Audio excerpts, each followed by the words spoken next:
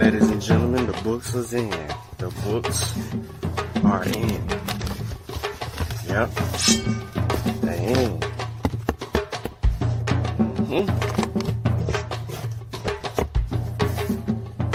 They're here.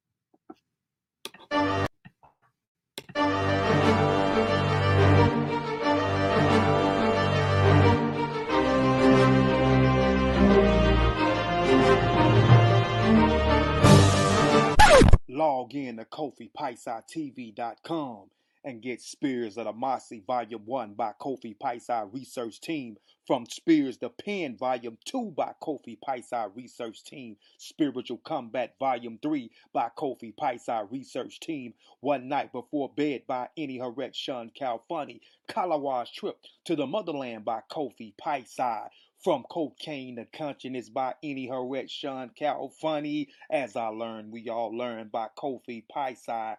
Also, if you want fresh merch, go to our online store, Family Connect Apparel, and get all the brands.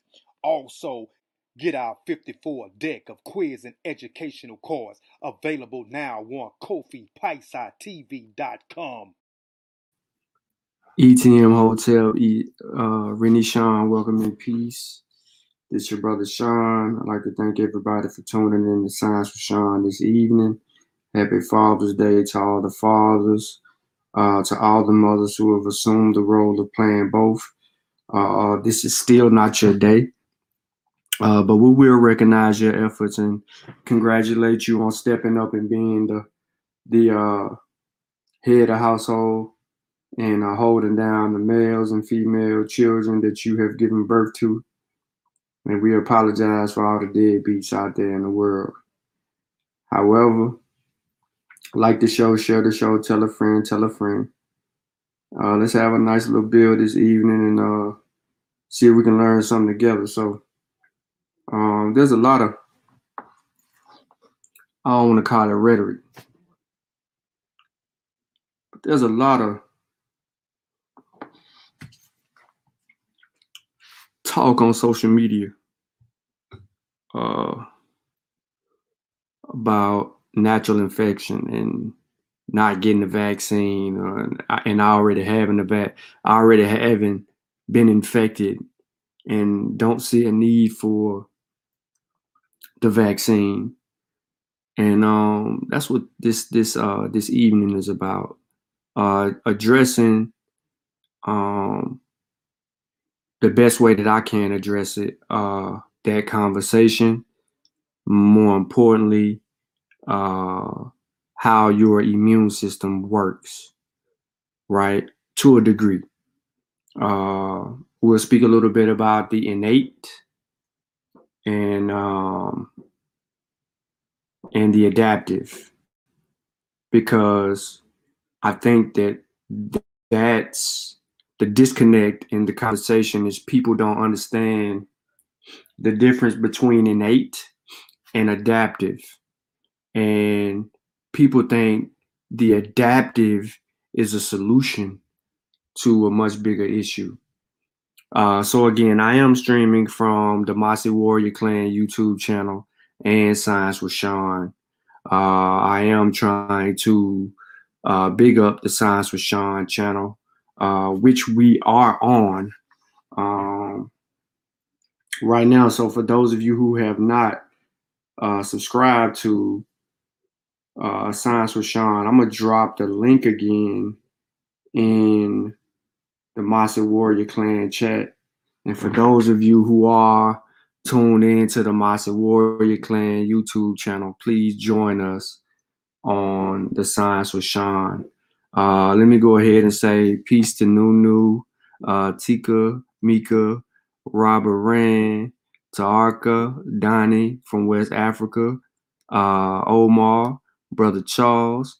You already know, I know Pure Black is going to show up unless some pseudo going on and he trying to catch it. Peace, Sister Bonita. You know what I'm saying? I don't know who else may join. I don't know if any of the brothers from the teams are joining this evening or not. You know, I just was impromptu, so I decided to want to have this conversation on the front line. So again, the motivation behind this is a conversation that I was having pretty much with a bunch of people. But of course, if you know, you go on Unc West's Facebook page, you're going to catch tons of Facebook scientists engaged in a conversation that's unrelated to the actual topic. And in those conversations, there's a lot of people that are talking about natural immunity versus vaccine immunity, or which one's better, right? We all know, I can't say we all know. We all should have some type of command and understanding for the differences between the two.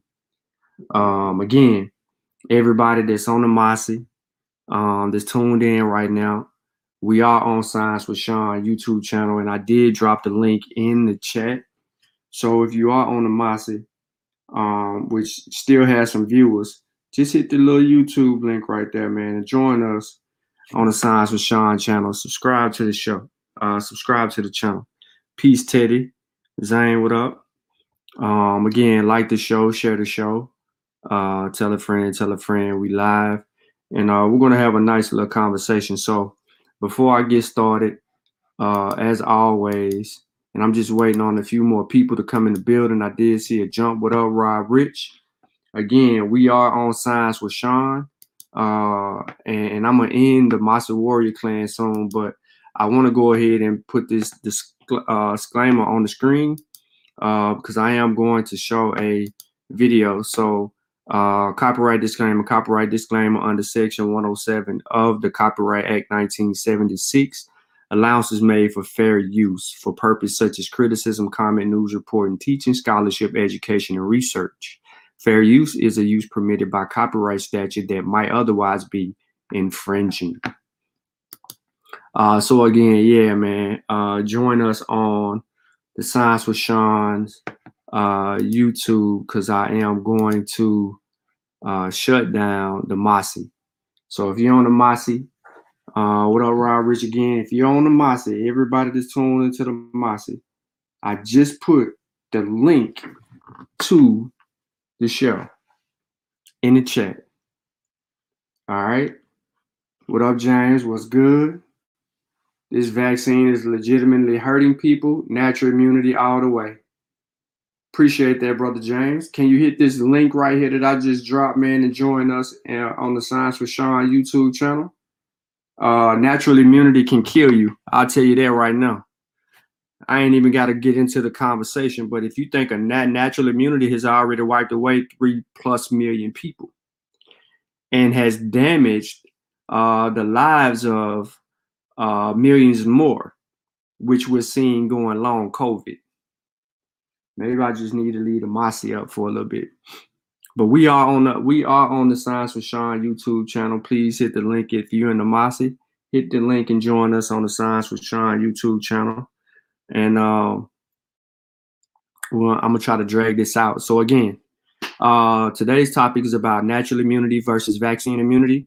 The conversation started from a Facebook post stemming from people who seem to think that,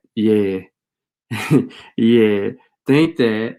And I'm gonna put his comment up so y'all don't, because he's on the Mossi for those on the Science with Shawn. So there's his comment right there, right? We see his comment. So we got one person that came in and immediately said the vaccines is legitimately hurting people. That is a claim, right? That is a claim that has not been proven. For someone to say that the vaccines are hurting people, the vaccine, what up, T? Where's the evidence for that, right? So we saw the claim. We're going to address it. And we're going to deal with it. So again, I want everybody to join us on Science with Shawn YouTube channel. I'm streaming from both the Mossi and the Science with Shawn YouTube channel for a reason. Because I know a lot of people will miss it and are unfamiliar with the fact that we do have a Science with Shawn YouTube channel based on some things. So before I get started, please like the show, share the show, tell a friend, tell a friend. We're gonna get it in. We're gonna go from there. So hold on real quick. Never mind. All right. So again, I already read the Copyright Act. I'm gonna share my screen again. Let's learn. Let's see what we can learn today. So again, I just want to go through something that I dealt with on Dr. Ma's channel, right? Everybody familiar with the conversation I had with Keita Wadu and how he, the naturalist, proposed. Hold on, let me make my screen bigger. He proposed an alternative, right? So when he proposed the alternative, he really didn't have a solution. He just proposed an alternative way of trying to treat an infection. So you would have to be infected in order for his alternative to even be administered. So in that conversation, we talked about the immune system briefly. All right. So I just want to bring this back up so we can move forward. So the immune system is the body's defense system against an infection. Humans possess 3 types of immunity. We have innate, which you're born with, adaptive, which you develop over time, and passive, which is borrowed, right? So an example of passive immunity would be like a newborn baby, collecting or having some type of antibody response to COVID-19, right? Because you see the antibodies showing up in the placenta after birth of the pregnant women who have received the vaccine or who have been infected with COVID-19 and developed some sense of antibodies. Now, the child is to get vaccinated or advised to get vaccinated. Why? Because passive immunity, the antibodies worn pretty quickly. They wear off and they don't exist over a lifetime. So it's best to vaccinate a child who receives passive immunity. Then you have adaptive immunity, right? Adaptive, you have to adapt. It's exactly what it is. And we're going to get into that more specifically in this conversation. And then, of course, innate, it's what you're born with, and, these 3 types of immunity make up your immune system. Now, the immune system takes a while to develop immunity, and that is why vaccines have helped. All right, so I'm gonna read from my virology book, right? Principles of Virology, the 5th edition. This will be volume 2, which deals with pathogenesis and control. And then I'm gonna get back into the slides. So it says that let me get to the nitty gritty, right? So it says the innate immune response is crucial in antiviral defense, but it can because it can be activated quickly, functioning within minutes to hours of infection. Such rapid action contrasts with the activation of the adaptive response, which is far slower than the infectious cycle of most viruses. It takes days to weeks to orchestrate the effective response of antibodies and activated lymphocytes specifically tailored to the infecting virus. So while the speed and potency of innate immunity is important, this response must also be transient because its continued activity is damaging to the host. So in short, the innate works faster, it's quicker, right? And it gives you a better response because the adaptive takes time, right? This is why they say antibodies don't develop as soon as you're infected. It takes a while for you to build up the antibodies naturally. So if you're naturally infected, it's, this is why you see it take that process. Now, we're going to get more into specifics of how long that process is, and we'll deal with it in general. And I hope, Brother James, if you're still with us, I hope that you're still around for the rest of this conversation. Yep. Rob Rich, I'm looking in the Mossi. Rob Rich says, hey, bro, Sai have COVID-19. I know because his symptoms are similar to mine. He's just going to get worse. He needs to make sure he doesn't have pneumonia in his lungs, or it's going to get bad for him, for real. Yep. Peace of coma. How you doing? Yep. So yeah, again, everybody that's on the Mossi, we are streaming from the Mossi and the Science with Shawn YouTube channel. I'm gonna put the Science with Shawn YouTube channel again if y'all want to join everybody that's on in the Science with Shawn chat room that is communicating as well. And Pure Black said that James, that you just made that up. So I don't know if you're still around, but you got some people on your head. Now, let's get into this. All right, so here we go again with the immune system. The source, of course, is National Institute of Health. It says the immune system is made up of special organs, cells, and chemicals that fight infections, microbes. The main parts of the immune system are white blood cells, antibodies, the complement system, the lymphatic system, which you heard me mention, lymph nodes, the spleen, and the thymus, and bone marrow.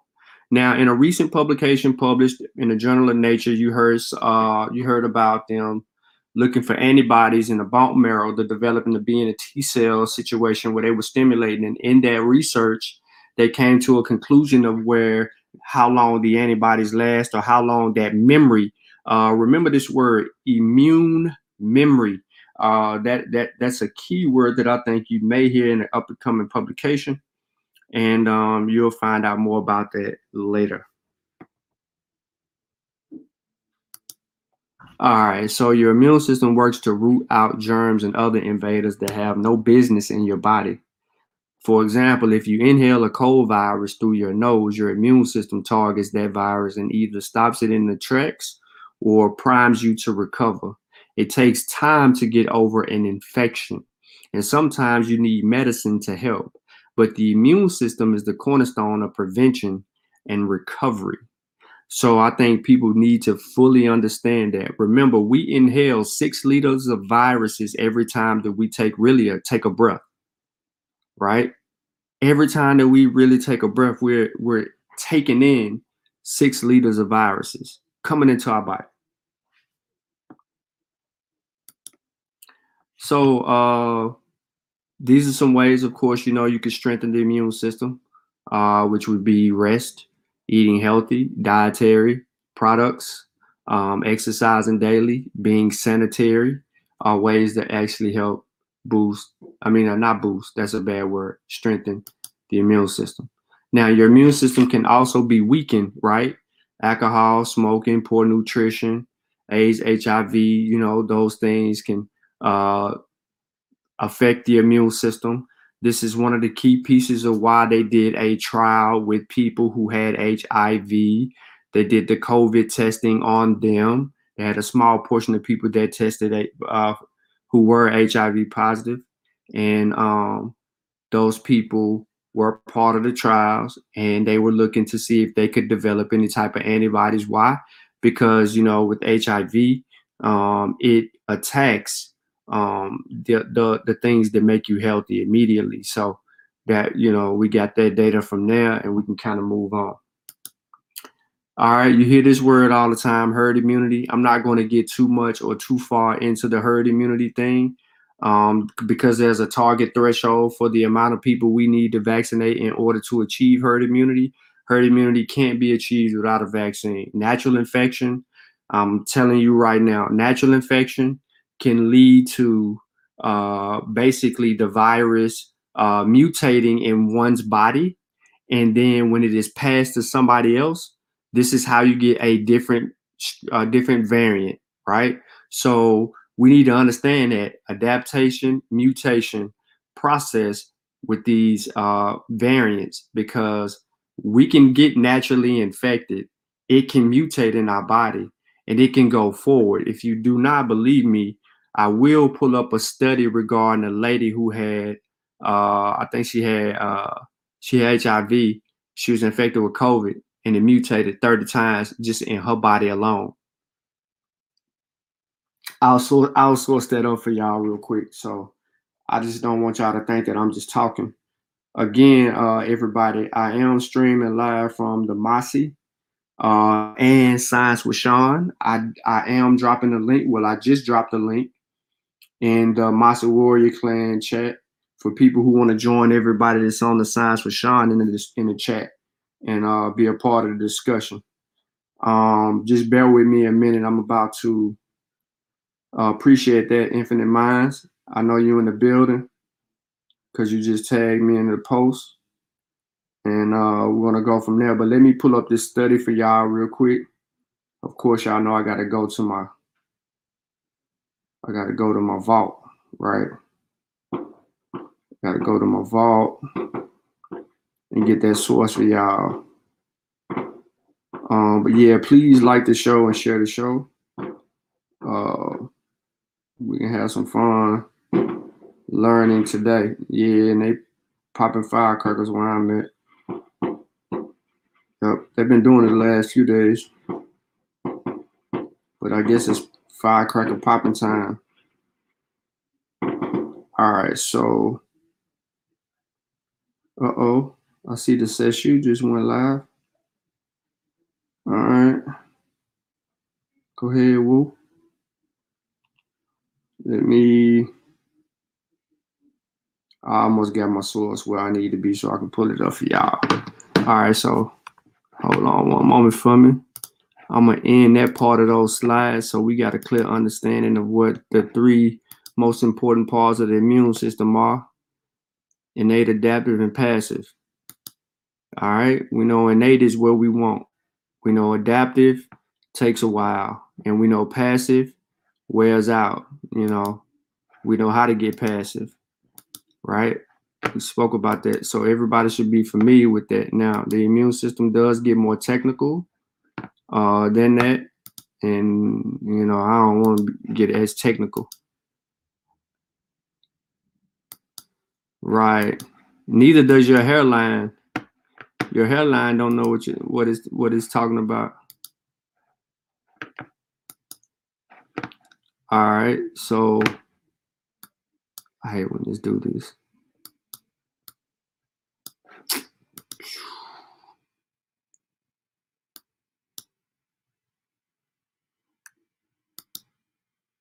All right, so y'all should be able to see this on the screen pretty clearly.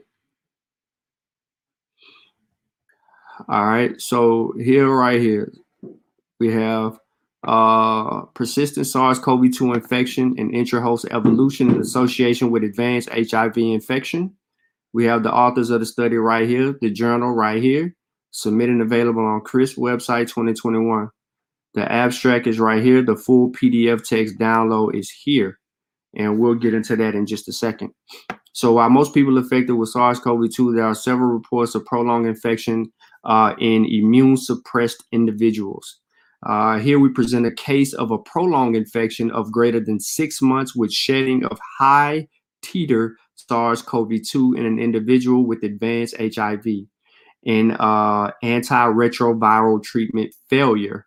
Through whole genome sequencing at multiple time points, we demonstrate the early emergence of the E484K substitution associated with escape from neutralizing antibodies, followed by other escape mutations and N501Y substitution found in most variants of concern. This provides support to the hypothesis of intra-host evolution as one mechanism for the emergence of SARS-CoV-2 variants with immune evasion properties. All right, so for people that's unfamiliar,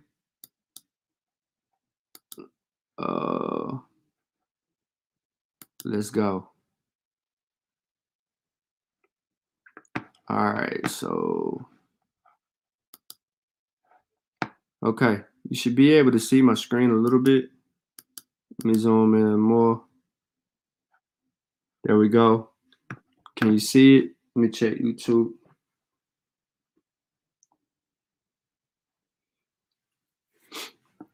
All right, so yeah, people should be able to see that a little bit. Let me zoom in a little bit more.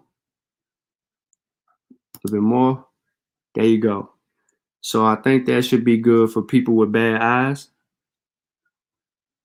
I hope it's not blurry. Is it blurry? I hope it's not blurry. It might be blurry on people's cell phones, but if you're on like an iPad or a laptop, it's not blurry.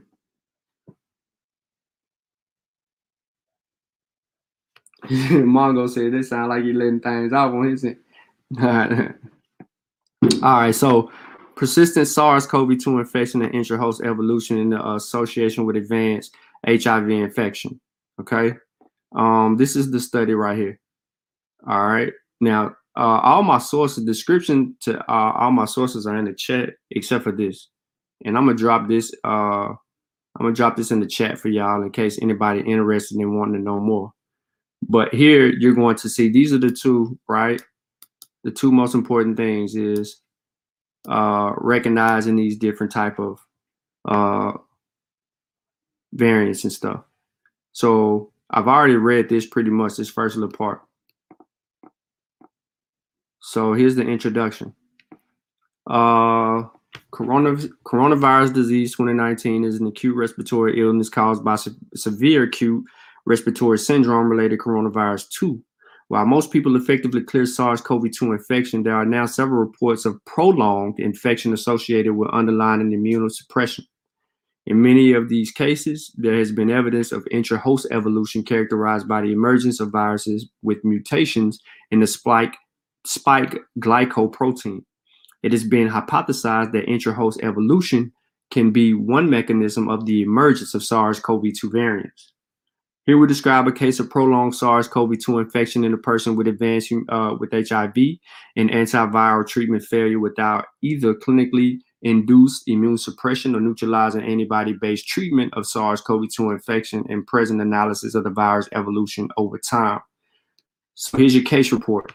36-year-old female was admitted to the hospital on 2020 with sore throat, cough, and dyspnea. Now, I always mess that up. I can't say it. Symptom onset 12 days of admission. She had been on HIV antiviral therapy since 2006. Most recently, a fixed dose combination of tenofovir. Now, this is a big one. Emtricitabine and ephedrins. Now, other relevant medical history included a single episode of tuberculosis in 2006, with chronic asthma for which she received inhaled budesonide and salbutamol. On the day of admission, day 0, SARS-CoV-2 reverse polymerase chain reaction, or RT-PCR, of a nasal vaginal swab specimen was positive. All right, so she tested positive. Okay, and she was managed in a general COVID-19 ward, received oxygen via face mask and 6-day course of dexamethasone, and was discharged at home after 9 days. During her hospital admission, she was enrolled in a prospective cohort study exploring the effect of HIV on the natural history of immune response to SARS-CoV-2.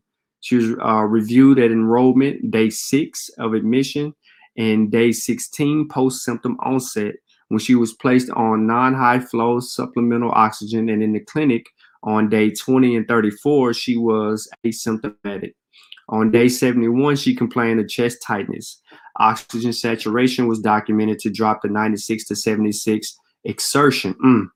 Chest x-ray showed non-specific perihelia infiltrates. She was treated empirically with pneumonitis, Jirovecii pneumonia of ambulatory basis, 21 days of coltrexazole and prednisone.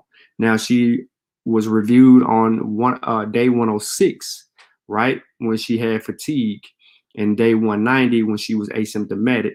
Now, on day 190, antiviral therapy was switched to a fixed dose combination of tenofovir, which they gave some more medicine, And on day 206, she achieved HIV viral load suppression. All right, now that was a lot, but that was, basically what happened. Now they have their methods here, which I'm not going to bore you with that. We had pretty much got that. Now, here's where it got interesting. SARS-CoV-2 whole genome sequencing. 6 specimens collected as part of a cohort study, days 6 through 190, and the residual nasopharyngeal swab specimen collected from the routine diagnosis on day 0, processed, right, by the KwaZulu-Natal Research Innovation and Sequencing Platform Laboratory, CRISP.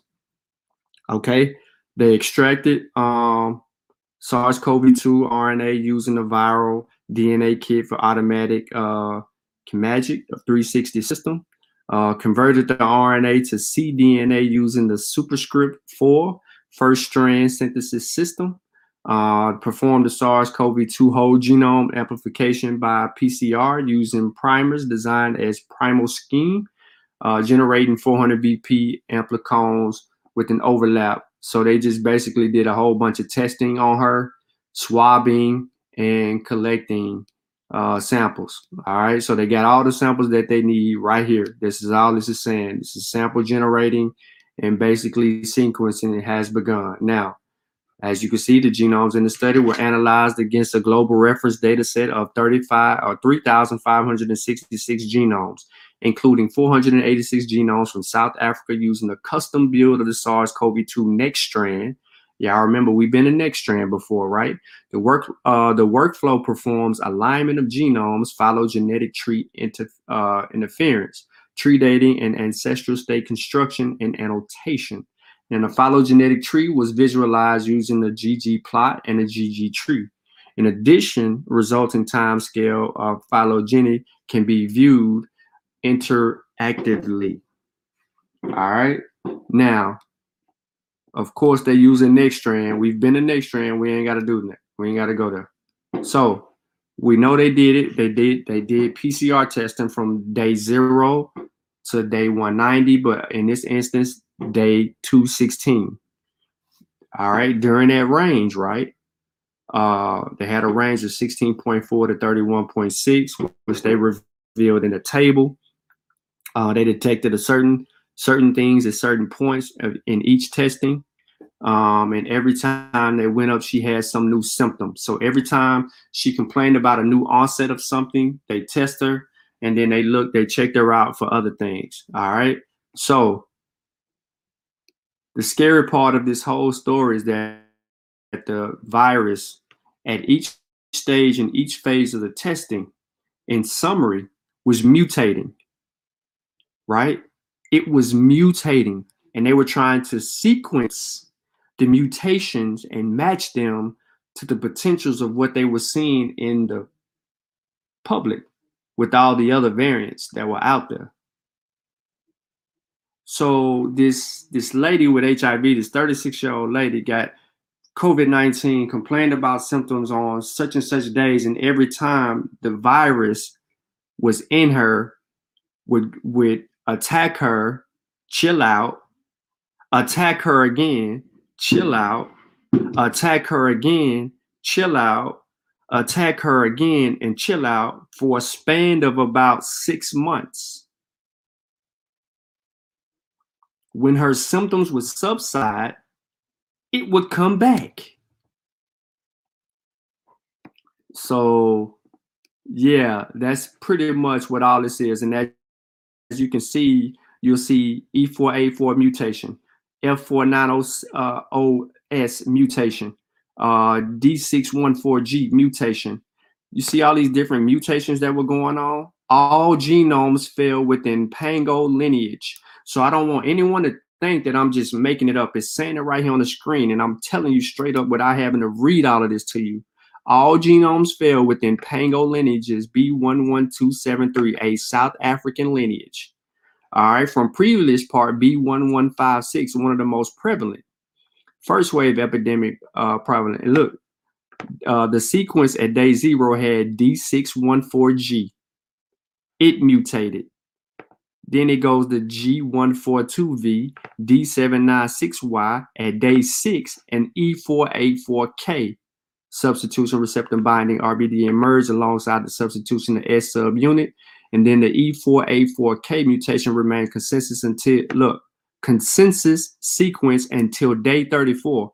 After day 34, bloop, bloop, bloop, bloop, bloop, we get day 35 to the 71, we get the K417T and the F490S mutations. It just kept on. Look at it.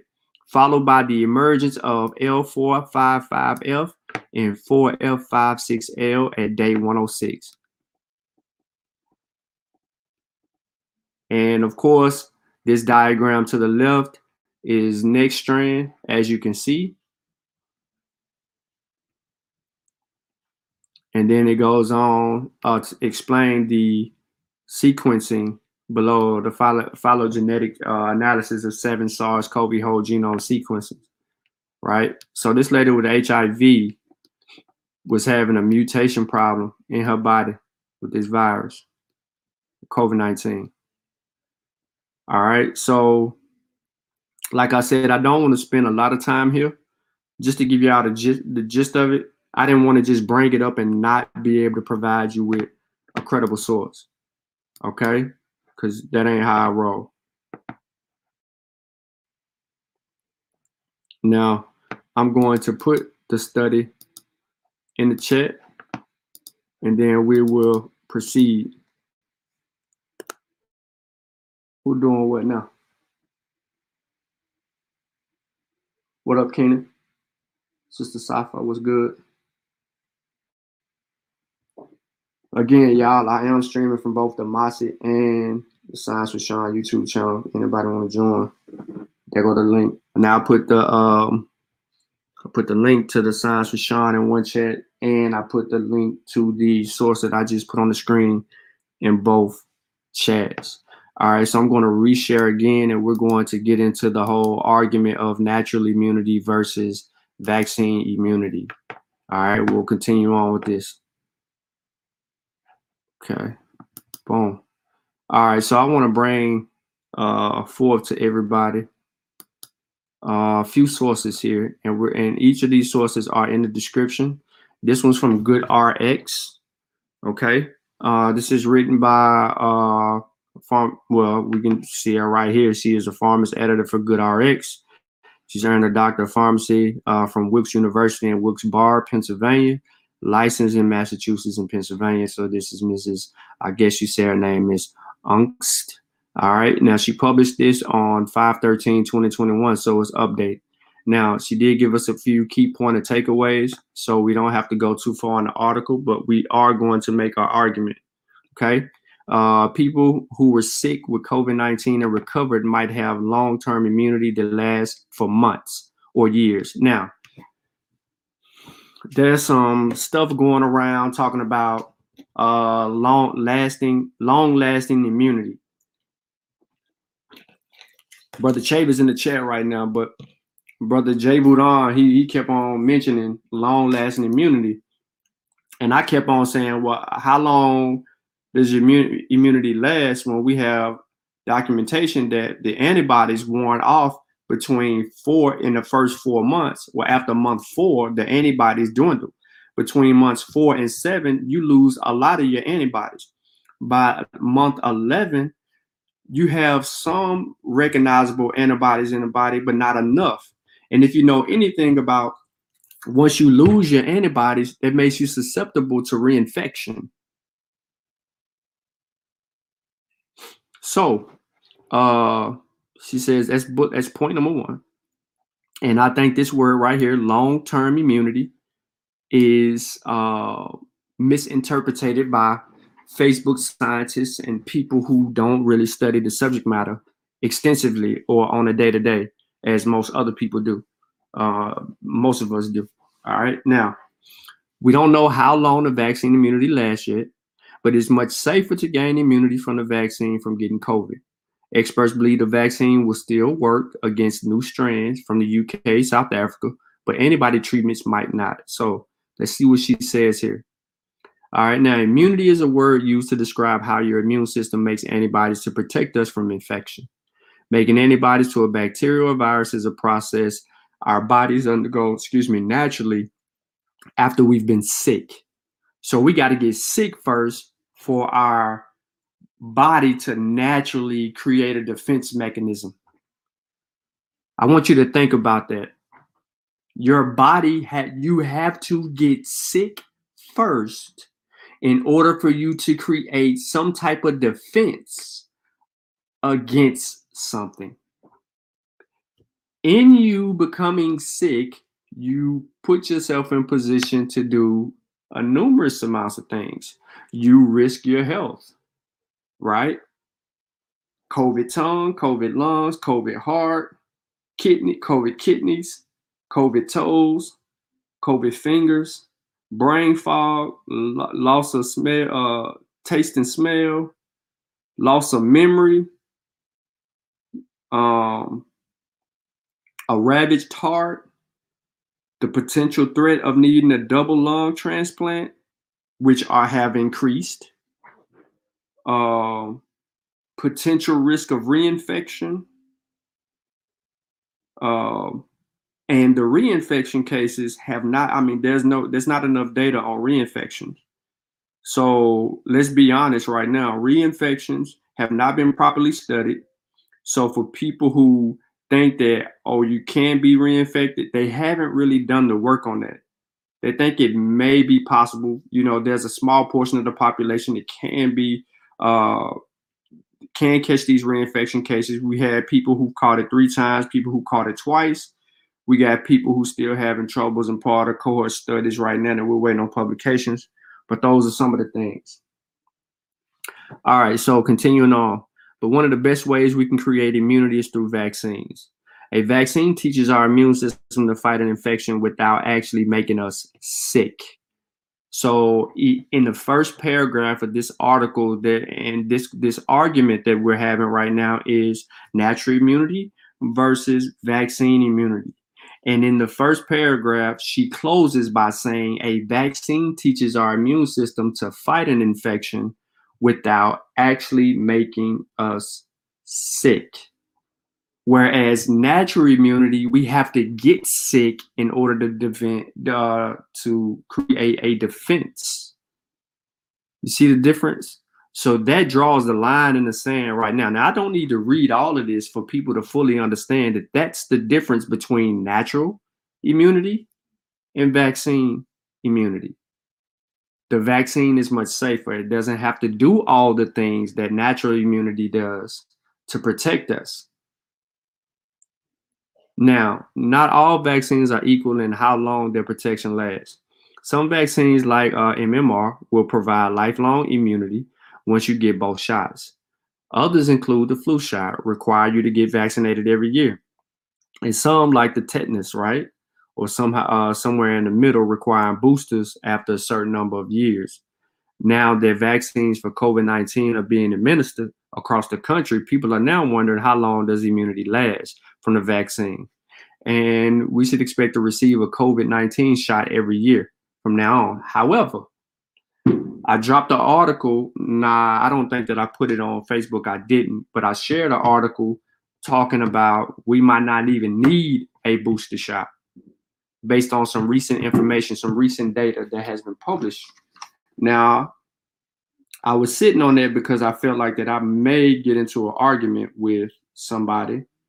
And if I did get into an argument with that somebody, appreciate that, Keenan.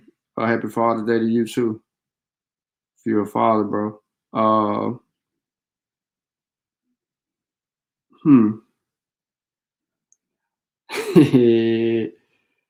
But yeah, let me see if I can get that.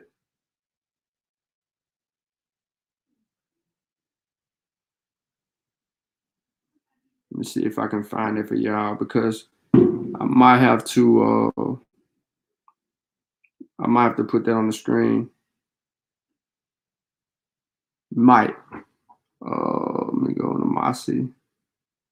Put the money in there. All right, let me see. Did I put it in this one, Chavis? Yeah, so Nah, I put the brain stuff in here, but I get it, man. Oh yeah, it says don't count on needing a COVID booster shot. This is from WHO scientists. The article was published in Bloomberg, and it says we do not have the information that's necessary to make recommendations on whether or not a booster will be needed. This is from Swaminathan, Somaya Swaminathan of the World Health Organization. She is the chief scientist. She said it in a Zoom chat on Friday. The science is still evolving. She's saying it's a premature call for people running around basically saying a booster shot would be needed. So all this COVID booster shot hype is just rhetoric at this juncture. We need to let the science speak. All right. So that's pretty much what she basically said. Now, I am going to do everybody a solid, and I'm going to post that link in the chats, right? Because, you know, around here, we got to do two things. We got to source up, or we got to shut up. So I got that in both.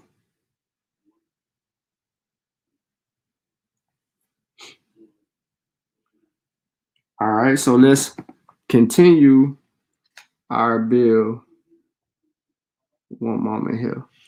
Now, so how long does it take to develop immunity to COVID-19? It's one of the questions.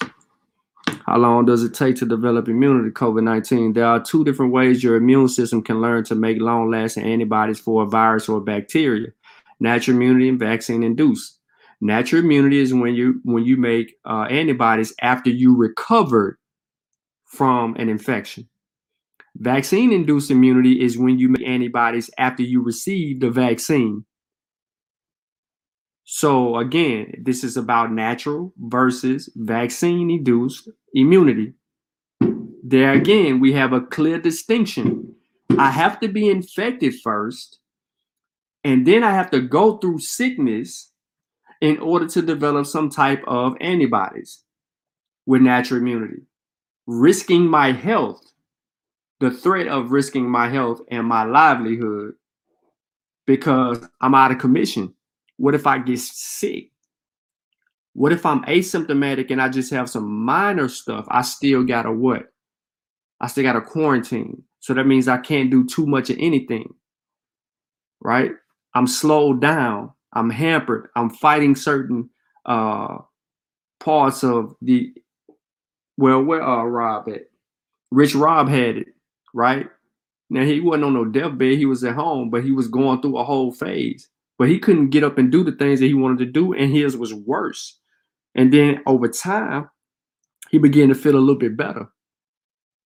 But that was a natural infection. And then he didn't even have any antibodies during that gap because he was still going through it.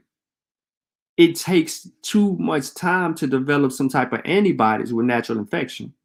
Vaccine induced, you on the spot, you on the go. It's much quicker, we moving. Now, both are effective ways to develop immunity. However, vaccine-induced immunity allows your immune system to learn how to protect you without actually getting sick. There's a lot we're still learning about the novel coronavirus, but here's what we know. All right, so here's the argument. Natural immunity says if you get sick, COVID-19, your immune system will make antibodies within a few weeks after you're infected. However, this does not mean you will feel 100% better. Many people are experiencing long-term effects for weeks or months after infection. Natural immunity means that once you have developed immunity, your body will know how to fight the infection if you are exposed again. Reinfection is possible, but unlikely. Vaccine-induced. It takes a couple of weeks for your body to build immunity after vaccination. For that reason, you are not fully protected until 2 weeks after your shots. This means 2 weeks after getting your second shot of the Pfizer, BioNTech, or Moderna, and 2 weeks after Johnson & Johnson's single shot. Regardless of which vaccine you get, though, there are two important things to remember. It's necessary to get both shots of the 2-dose vaccines to be fully protected. It's still possible to get sick with COVID-19 right after being vaccinated because you can be in between those shots. And we all know that you can get infected today, a vaccine tomorrow, and symptoms show up a few days later, and it can work that way. Or you can get your vaccine today, and in between that, building the immune system or training the immune system or building those antibodies up, you can get infected. So we know that, right? All right. So how long does natural immunity last for COVID-19 infections? Remember I said this word word right here. Immune. Well, I didn't say immunological, but I said immune memory, right? So immunological memory, all right, is the technical term for immunity. There are 3 types of white blood cells that help our immune systems to protect us. Remember in the presentation, in the slide, I said something about white blood cells. Now you have macrophages, B lymph nodes, and T lymphocytes. Lymphocytes and T lymphocytes, right? Remember that. You got your B cells, T cells. We're just breaking them down like that. Now, macrophages are these cells will attack and break apart the virus and bacteria when we are sick or shortly after we receive the vaccine. What they leave behind when they're done are known as antigens. B lymphocytes these cells are known as the B cells, make antibodies to attack the antigens the macrophages left behind. The antibodies are unique for that particular virus or bacteria. If the same infection gets into your body again, your B cells will make these unique antibodies and kill the infection right away. T lymphocytes. These cells, known as T cells, are responsible for taking care of the cells that have already been infected by the virus or bacteria. They will kill these damaged cells and the infection inside of them. These cells are also responsible for remembering each and every virus and bacteria you come into contact with for the rest of your life. All right. That makes that study with nature very important to know, because we learned that natural infection, the antibodies begin to fade and you begin to lose them, making you susceptible. All right. I'm not going to go too far on this, but we kind of laid the groundwork for a natural versus vaccine. Now,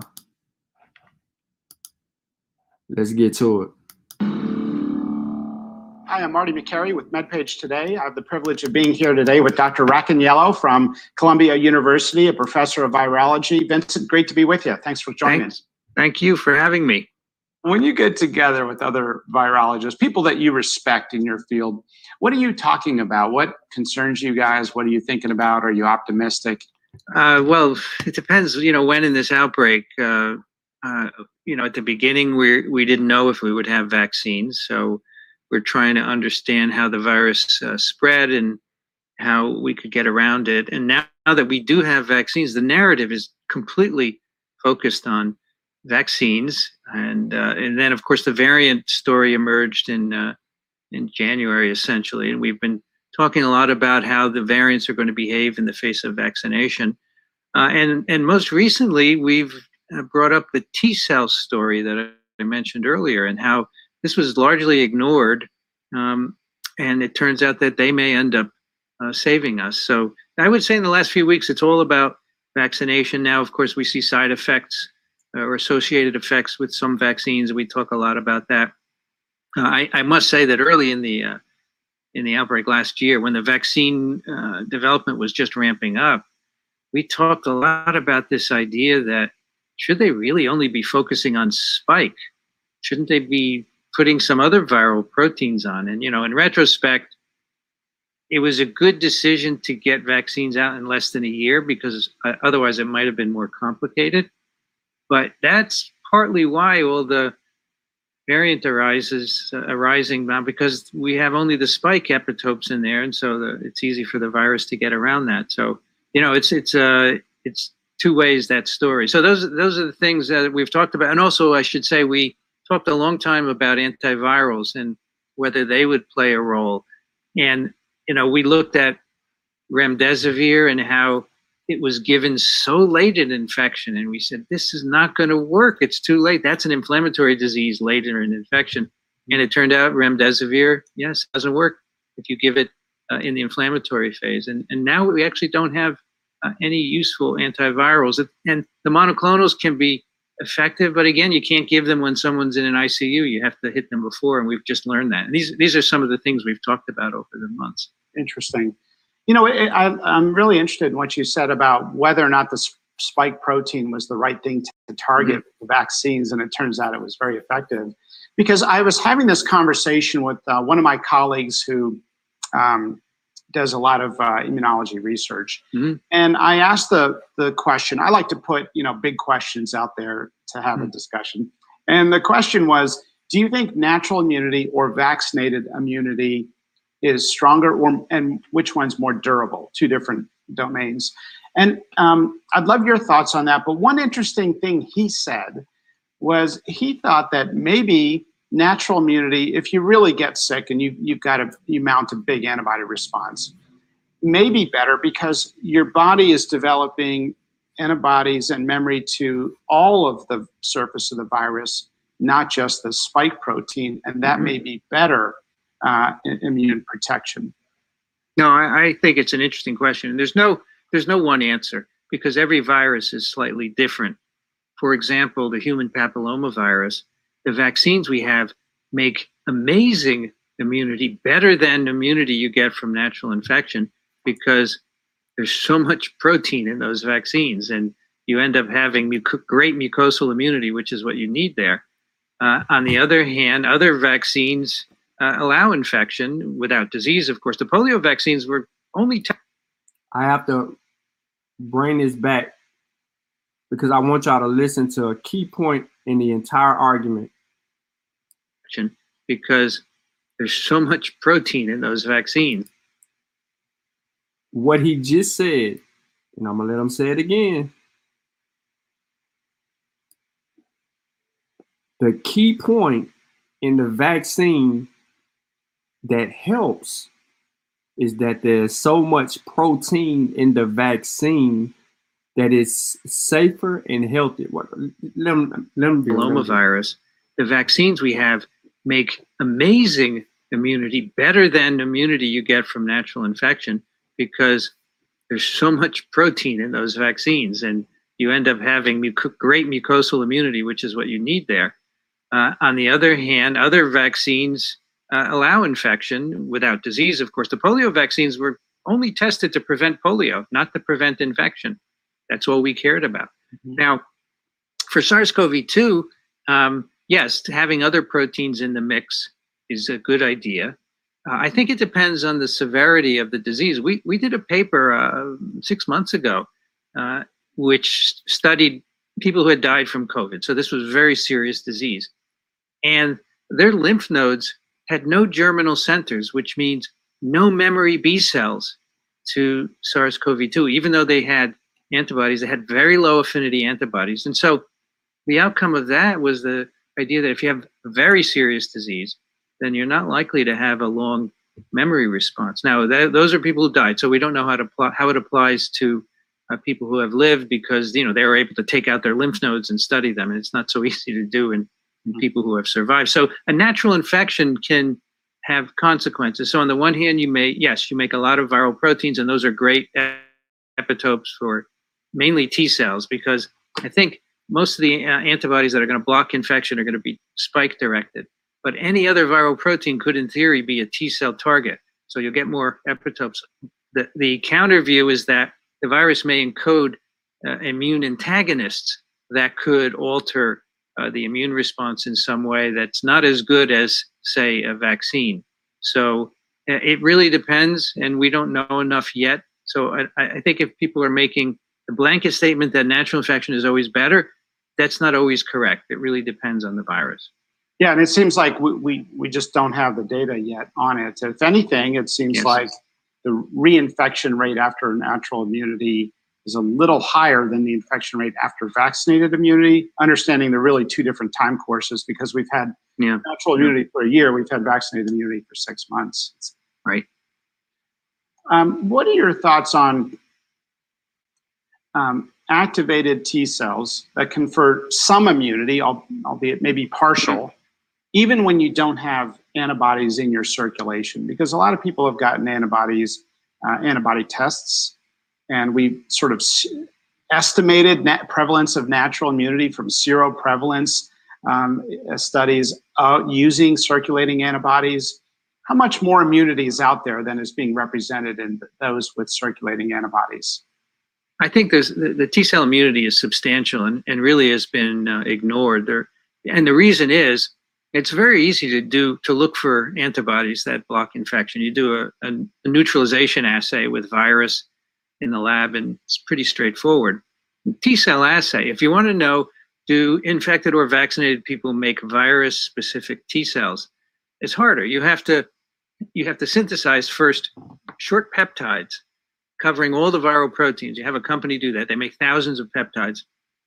And then you have to get lymphocytes from the patient, put them in culture. They have to be alive.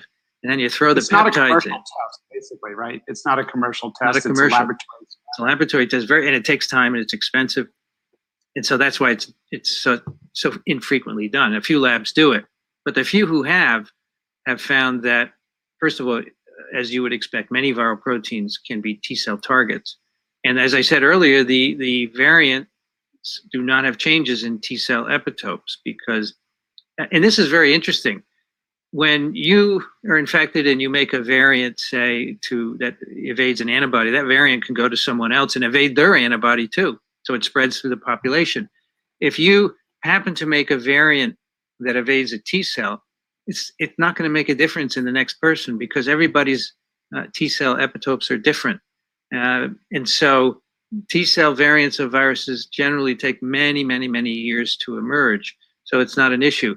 And so I think the T cell immunity, the last defense against an infection, right, to kill the infected cells, that can protect a lot of people in face of an even low antibody response. There are some A-gamma globulinemic people who don't make antibodies who have been infected with the virus, and they don't have an unusually severe course because I think the T cells are actually protecting them. I saw some research from Karolinska Institute that suggested maybe as many people have activated T cells and no antibodies as people who have antibodies. It's unclear how many of those people with activated T cells and no antibodies actually have immunity. But roughly speaking, how many more people have immunity, do you think, from those activated T cells than have circulating antibodies? Maybe roughly another 10%, 20%, 50%? Understanding it's partial. Yeah. I don't know. That's a number I can't come up with, unfortunately. I do think that at some point there is a tipping point, right? So for influenza virus, T cells are also important. Yet when the virus changes in the B cell epitopes, we decide to change the vaccine, right? And so that suggests to me that antibodies do contribute. As a T cell biologist told me once, I would not want to have no antibodies. Even though my T cells are great, I still want to have some antibodies, and the two work together, right? So I don't know the number that you're asking for, though. I can't provide that. If you don't know, I don't think anybody knows. Vincent, so I don't know about that. So I'm satisfied in that I've taken it up as far the ladder as I can here. In terms of antivirals, there's a promising drug, I believe it's molnupiravir, and it has been found to clear the virus in 5 days, and that was 24% better than the placebo controls in a phase 2 trial early readout. I heard there was going to be another readout. I didn't see it, but are you optimistic about that particular agent or its class of antivirals? Right. So this is a what we call a nucleoside analog. So it's a building block for the RNA of the virus, and it inhibits the polymerase basically. And this is a great target because cells don't have such an enzyme, so it should be relatively low toxicity. I think molnupiravir is fabulous. It was shown to work really well at preventing transmission in ferrets last year. And now in the phase 2, and this is exactly the drug we need because it's orally available. You just take a pill, and at your first positive test, you could take this and probably completely alter the course of not just disease, but also shedding. But the crazy thing about molnupiravir, it was around 4 years ago. It was sat on a shelf. Nobody pushed it forward. It was a drug that was developed, and it was known to inhibit coronaviruses.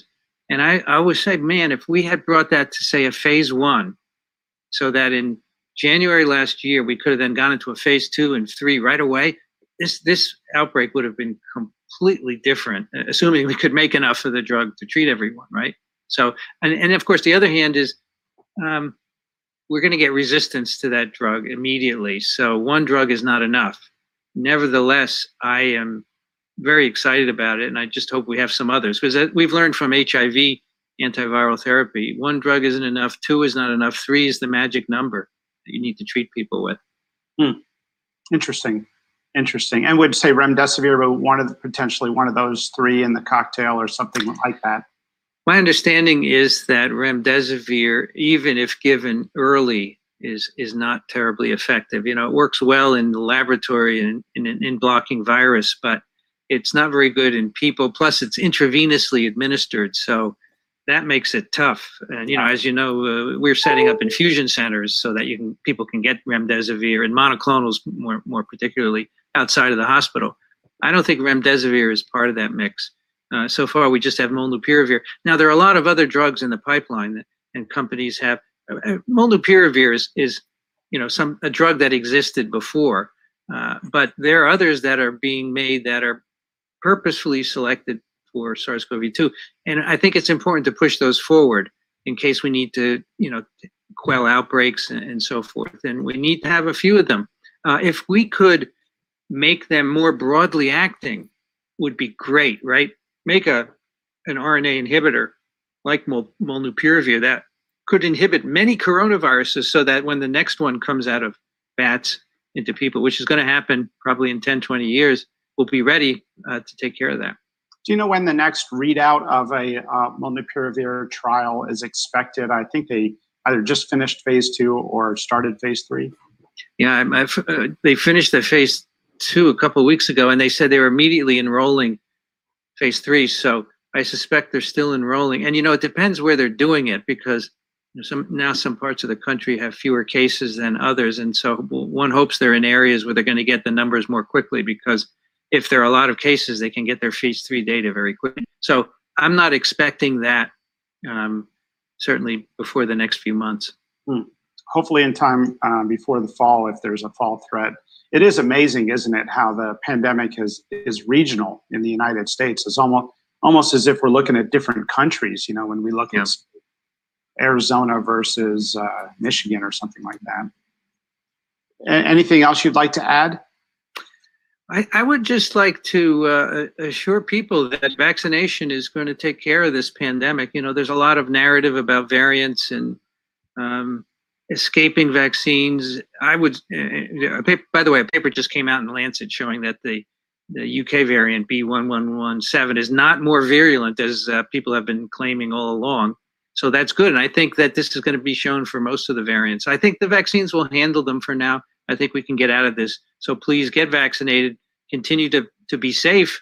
And I'm suspecting that in the fall, we can get back to life as usual. Dr. Racaniello, great to be with you. Thanks for sharing your wisdom with MetaPage today. Enjoyed talking with you and look forward to doing it again sometime.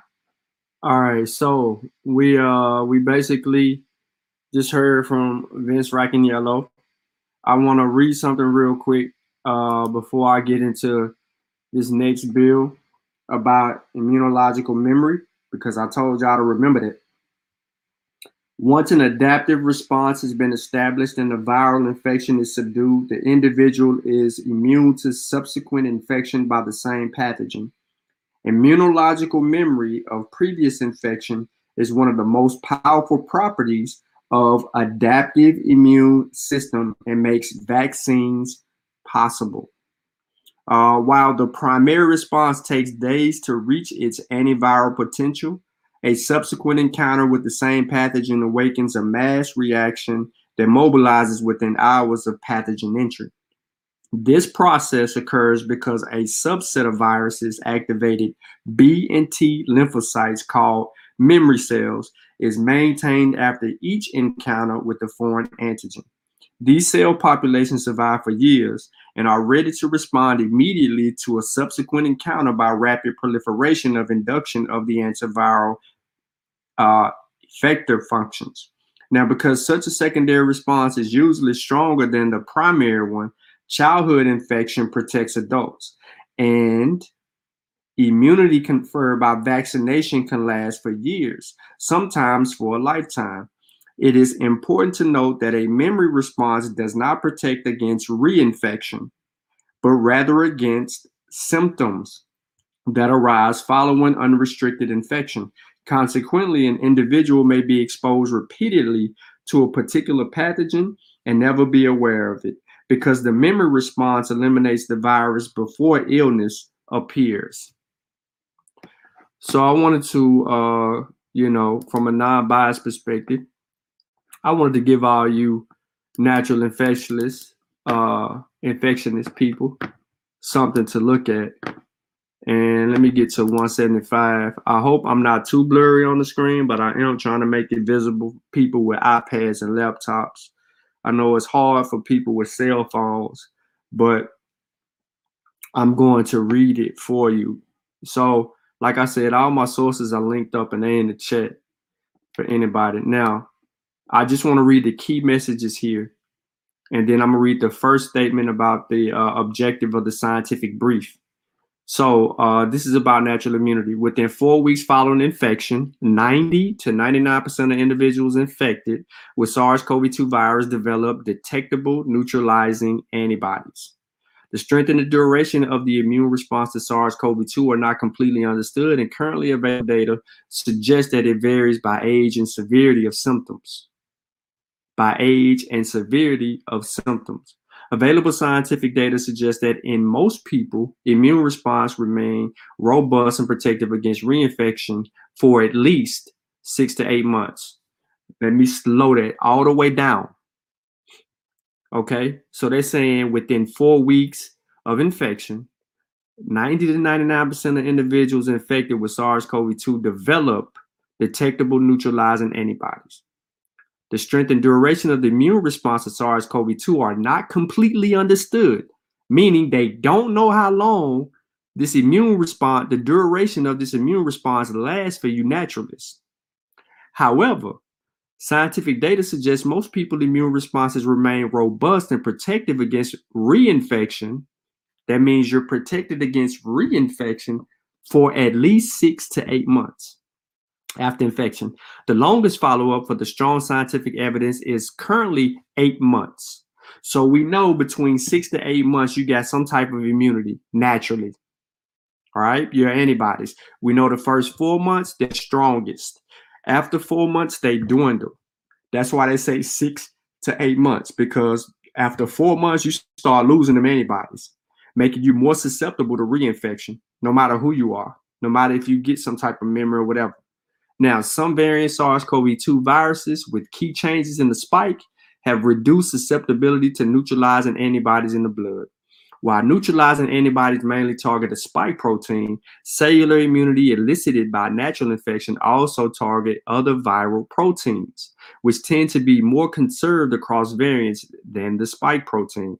The ability of emerging virus variants of interest and variants of concern to evade immune response is under investigation by researchers around the world. So there's a lot of unknown naturally, right?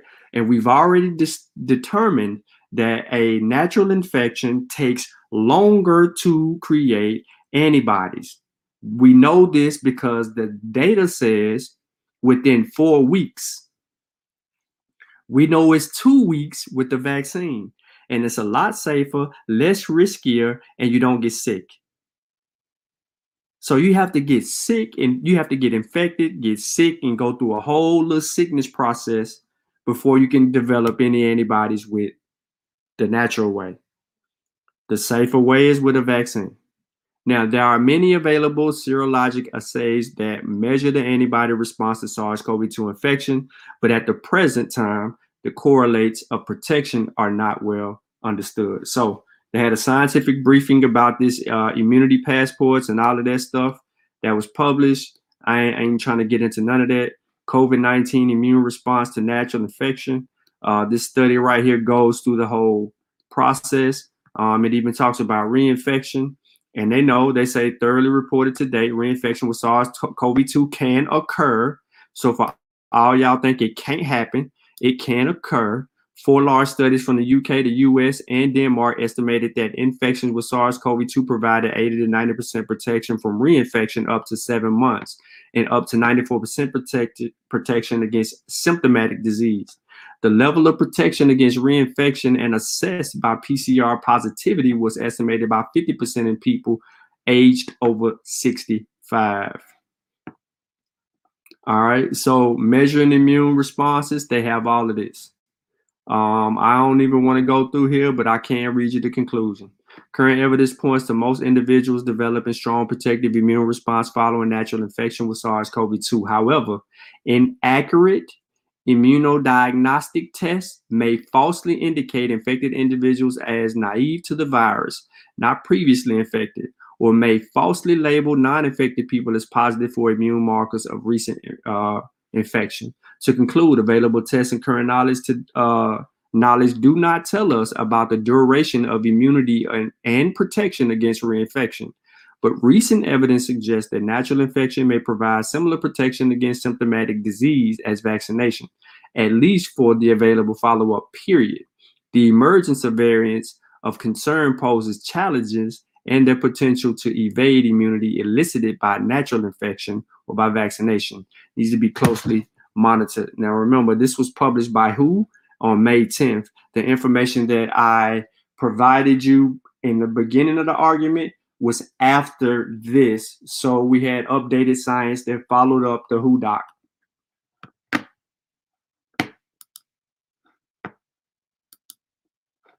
All right, so I'm gonna lay it on you real quick, but not all the way.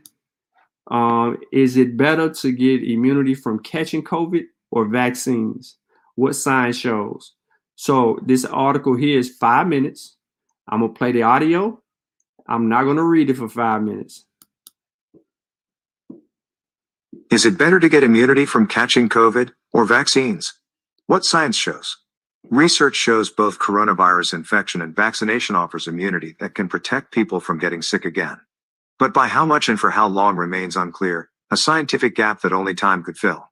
Regardless of how immunity is acquired, there's no telling whose bodies will or won't create effective antibodies, and why they last longer for some than others. Doctors speculate age or certain medical conditions might play a role. It also doesn't help that the testing shortage that plagued the nation at the beginning of the pandemic will forever shield researchers from understanding the true impact of COVID-19. The Centers for Disease Control and Prevention estimates that between February 2020 and March 2021, there were about 114.6 million total coronavirus infections in the US. That's about 81.1 million more cases than are confirmed as of June 17. While people can gain immunity from both infection and vaccination, antibodies created from both routes target different parts of the virus, which leads to variations in the quality of protection. It's like a coin flip: risk contracting COVID-19 and potentially becoming a long hauler, or getting vaccinated. Some argue the final outcome is similar, but one is far more dangerous than the other. Expedia knows what happens when you travel. Jeez. I apologize for that. I'll mute this thing when the commercial last stop. Jeez. It's killing us. Knowing I hate that. We got 6 seconds. 4, 3, 2, 1. It's what the latest data show about immunity from prior infection and vaccines. Natural immunity from coronavirus infection. There are certain illnesses in which infection can offer more protection than a vaccine. For example, coming down with measles or mumps is said to confer lifelong immunity to the virus, but some people who get the vaccine may still get infected, although the shots still limit and prevent the spread of outbreaks. But if the novel coronavirus is anything like others in the coronavirus family, like the Middle East Respiratory Syndrome, MERS, then permanent protection after infection is unlikely. Studies offer some positive clues, however. Research published in February found that coronavirus patients gained substantial immune memory that involved all four major parts of the immune system: memory B cells, antibodies, memory CD4 plus T cells, and memory CD8 plus T cells. This protection lasted about 6 months after infection in most people, but for some, it remained for up to 8 months, suggesting it could last even longer in some cases. Separate research posted in April showed a history of COVID-19 among UK patients was associated with an 84% lower risk of reinfection for about 7 months after testing positive. Another non-peer-reviewed study published in June found that over 5 months, 1,359 American healthcare workers who previously had COVID-19 and didn't get vaccinated stayed clear of reinfection. The Cleveland Clinic researchers said, in the context of a short supply of vaccines globally, a practical and useful message would be to consider symptomatic COVID-19 to be as good as having received a vaccine, adding that people who've had the coronavirus are unlikely to benefit from COVID-19 vaccination. While scientists cannot predict who will develop natural immunity, evidence shows people who had severe COVID-19 are more likely to develop a stronger immune response than those who had milder forms of the disease. Immunity from COVID-19 vaccines. It's also true that research shows COVID-19 vaccines offer protection against reinfection, although breakthrough cases can occur because no vaccine is 100% effective. However, studies have found vaccine-derived antibodies are more robust compared to those from natural infection, and the job is done without causing illness or other long-term complications often brought on by the disease. 2 doctors from Italy compared the process of infection and vaccination in relation to variants to the plot of an action movie. It begins with a character, the virus, running freely across the globe, eluding capture until being finally sent to jail, built by natural immunity. However, if this prison is not secure enough, the virus could escape, aided by certain mutations, Dr. Emanuele Andrino and Dr. Rino Rapoli of the Monoclonal Antibody Discovery Lab wrote in Nature. Vaccine-induced immunity should help ensure those escape routes are securely closed. An April study that has not been peer-reviewed found that 2 doses of either the Pfizer or Moderna vaccines offered 10 times higher levels of antibodies compared to those developed after natural infection. Another April paper showed that people who were previously infected with the coronavirus experienced significant boosts in their pre-existing antibodies after 2 doses of the Pfizer vaccine, which also offered protection against coronavirus variants. Vaccines actually, at least with regard to SARS-CoV-2, can do better than nature. They are better than the traditional response you get from natural infection, White House Chief Medical Advisor Dr. Anthony Fauci said during a COVID-19 briefing in May. Exactly why vaccines appear to generate more robust immunity than natural infection remains unclear, but Dr. Sabra Klein, a virologist and professor of immunology at Johns Hopkins Bloomberg School of Public Health, said infection and vaccination work in different ways. The immune system of people who have been infected has been trained to target all these different parts of the virus called antigens. You'd think that would provide the strongest immunity, but it doesn't, Klein said. The Pfizer or Moderna vaccines target just the spike protein, the part of the virus that is essential for invading cells. It's like a big red button sitting on the surface of the virus. It's really sticking out there, and it's what our immune system sees most easily, she continued. By focusing on this one big antigen, it's like you're making our immune system put blinders on and only be able to see that one piece of the virus. In other words, vaccines work to strengthen immune responses gained during natural infection. That's why health experts advise people who have had COVID-19 to still get vaccinated. There's nothing deleterious about getting a boost to an immune response that you've had before, Dr. Marion Pepper, an immunologist at the University of Washington in Seattle, told the New York Times. You could get an actually even better immune response by boosting whatever immunity you had from the first infection by a vaccine. Next article. There you go. Federal judge throws out CDC's cruise safety reg. Y'all for real gonna try to do that? All right, so that was one article. Now, y'all know I'm loaded up, but I'm not gonna go through everything. But this pretty much, I had to deal with a claim and then a debunking of a claim. So the claim was made by this guy right here we're finna talk about. So, now, COVID-19 vaccines cause over 4,000 deaths. COVID-19 survivors can't get the virus and don't need to be vaccinated. Natural immunity trumps vaccine immunity. Spike protein from the vaccines is dangerous. Okay, the verdict was inaccurate, of course, but Cases of reinfection of COVID-19 survivors were documented. Therefore, it's false to claim that COVID-19 survivors can't get the virus again. Phase 3 clinical trials of COVID-19 vaccinations authorized the U.S. Food and Drug Administration, FDA, which has said safety and efficacy in tens of thousands of volunteers have been running for about 4 to 5 months before authorization was granted. While infection tends to grant better immunity than vaccinations most of the time, that they're claiming this is misleading. So getting the diseases associated with a higher risk of death and health complication, vaccines generate immunity in people while avoiding the risk associated with the disease itself. So,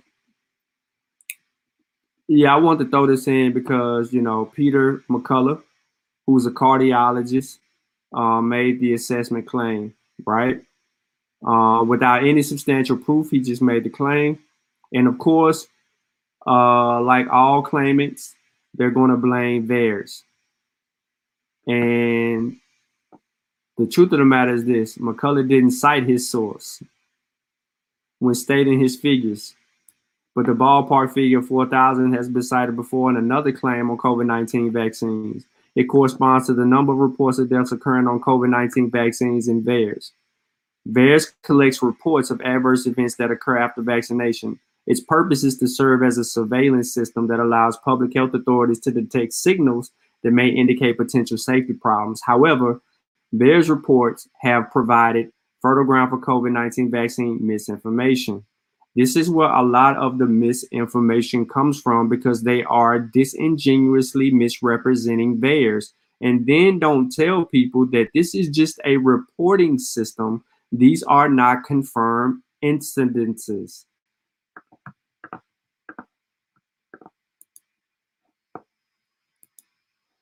Next, and I'm about to wind it on down for y'all, but of course, SARS-CoV-2 immunity persists for up to 11 months after natural infection. Y'all heard me talking about this earlier. In summary, the Journal of Nature published an article talking about how long the antibodies last and or persist to. They say 11 months because you could, if you do a PCR testing or whatnot, there will be some signs of some type of antibodies, but it just will not be as strong as it was in the first 3 months of testing, which means that after month 4, your antibodies begin to dwindle. After month 7, they slow down. 7, 8, 9, 10, and around the 11th month period, they just become noticeable. So I'm really not going to read too much of this particular article because I've beat that with a dead horse through the whole conversation. But I just wanted to have that in there for people who might want to know. All right, now this is another one that talks about the natural immunity or acquired from SARS-CoV-2 for up to 11 months, as the other source says, but this is more direct, right? And this follows up, or this goes with it. Now, you know, you can get the PDF and go through all of that and, you know, get your sources here, but this pretty much is an abstract of some stuff that was found out. Excuse me, I had to yawn. But anyway, yeah, so natural immunity, they have a time step on it, up to 11 months. It's really not, it's between 6 to 8 months. They have seen people get tested and have some type of antibody response, but it's very, very limited. It's not as strong as they thought it would be. So this whole notion of long-lasting immunity is a figment of one's imagination. So moral of the story in closing, natural immunity is not the way to go. It is not the way to go. Why is it not the way to go? Because we just proved the case. Natural immunity, you risk infection. Your body has to be, you have to be sick, and you have to go through a process before you can even develop any type of antibodies. The vaccine is safer. You don't have to go through all those sicknesses, and it creates antibodies a lot quicker. Remember, we need to understand the immune system, those 3 things: adaptive, passive, and innate. Innate, adaptive, and passive. We need to understand those things because with vaccine science, those three are intricate pieces. And these are the things, though not understanding the immune system can cause Facebook arguments to continue and continue and continue because people are going to misrepresent the data and they don't understand what the immune system is or how the immune system works. And they don't understand that natural infection has way more complications than vaccine does. So in closing, for those of you who are literate enough to understand, natural immunity is more harmful and can kill you potentially or go a long way and cause other issues. And vaccine immunity is safer.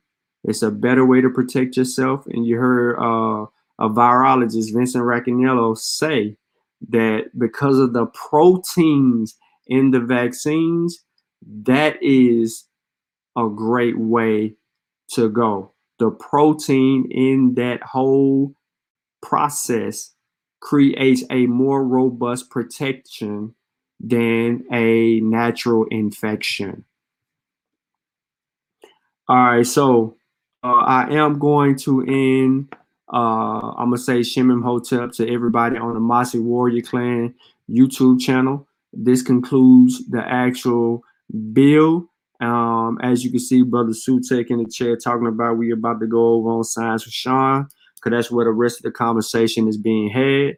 So I'm going to stop the Mossi Warrior Clan now, and then I'm gonna build with the brothers and sisters in the chat on Science with Shawn. So the link is in the chat to join us on Science with Shawn if you're interested in continuing the build. Other than that, Shimim Hotep to everybody on the Mossi Warrior Clan side.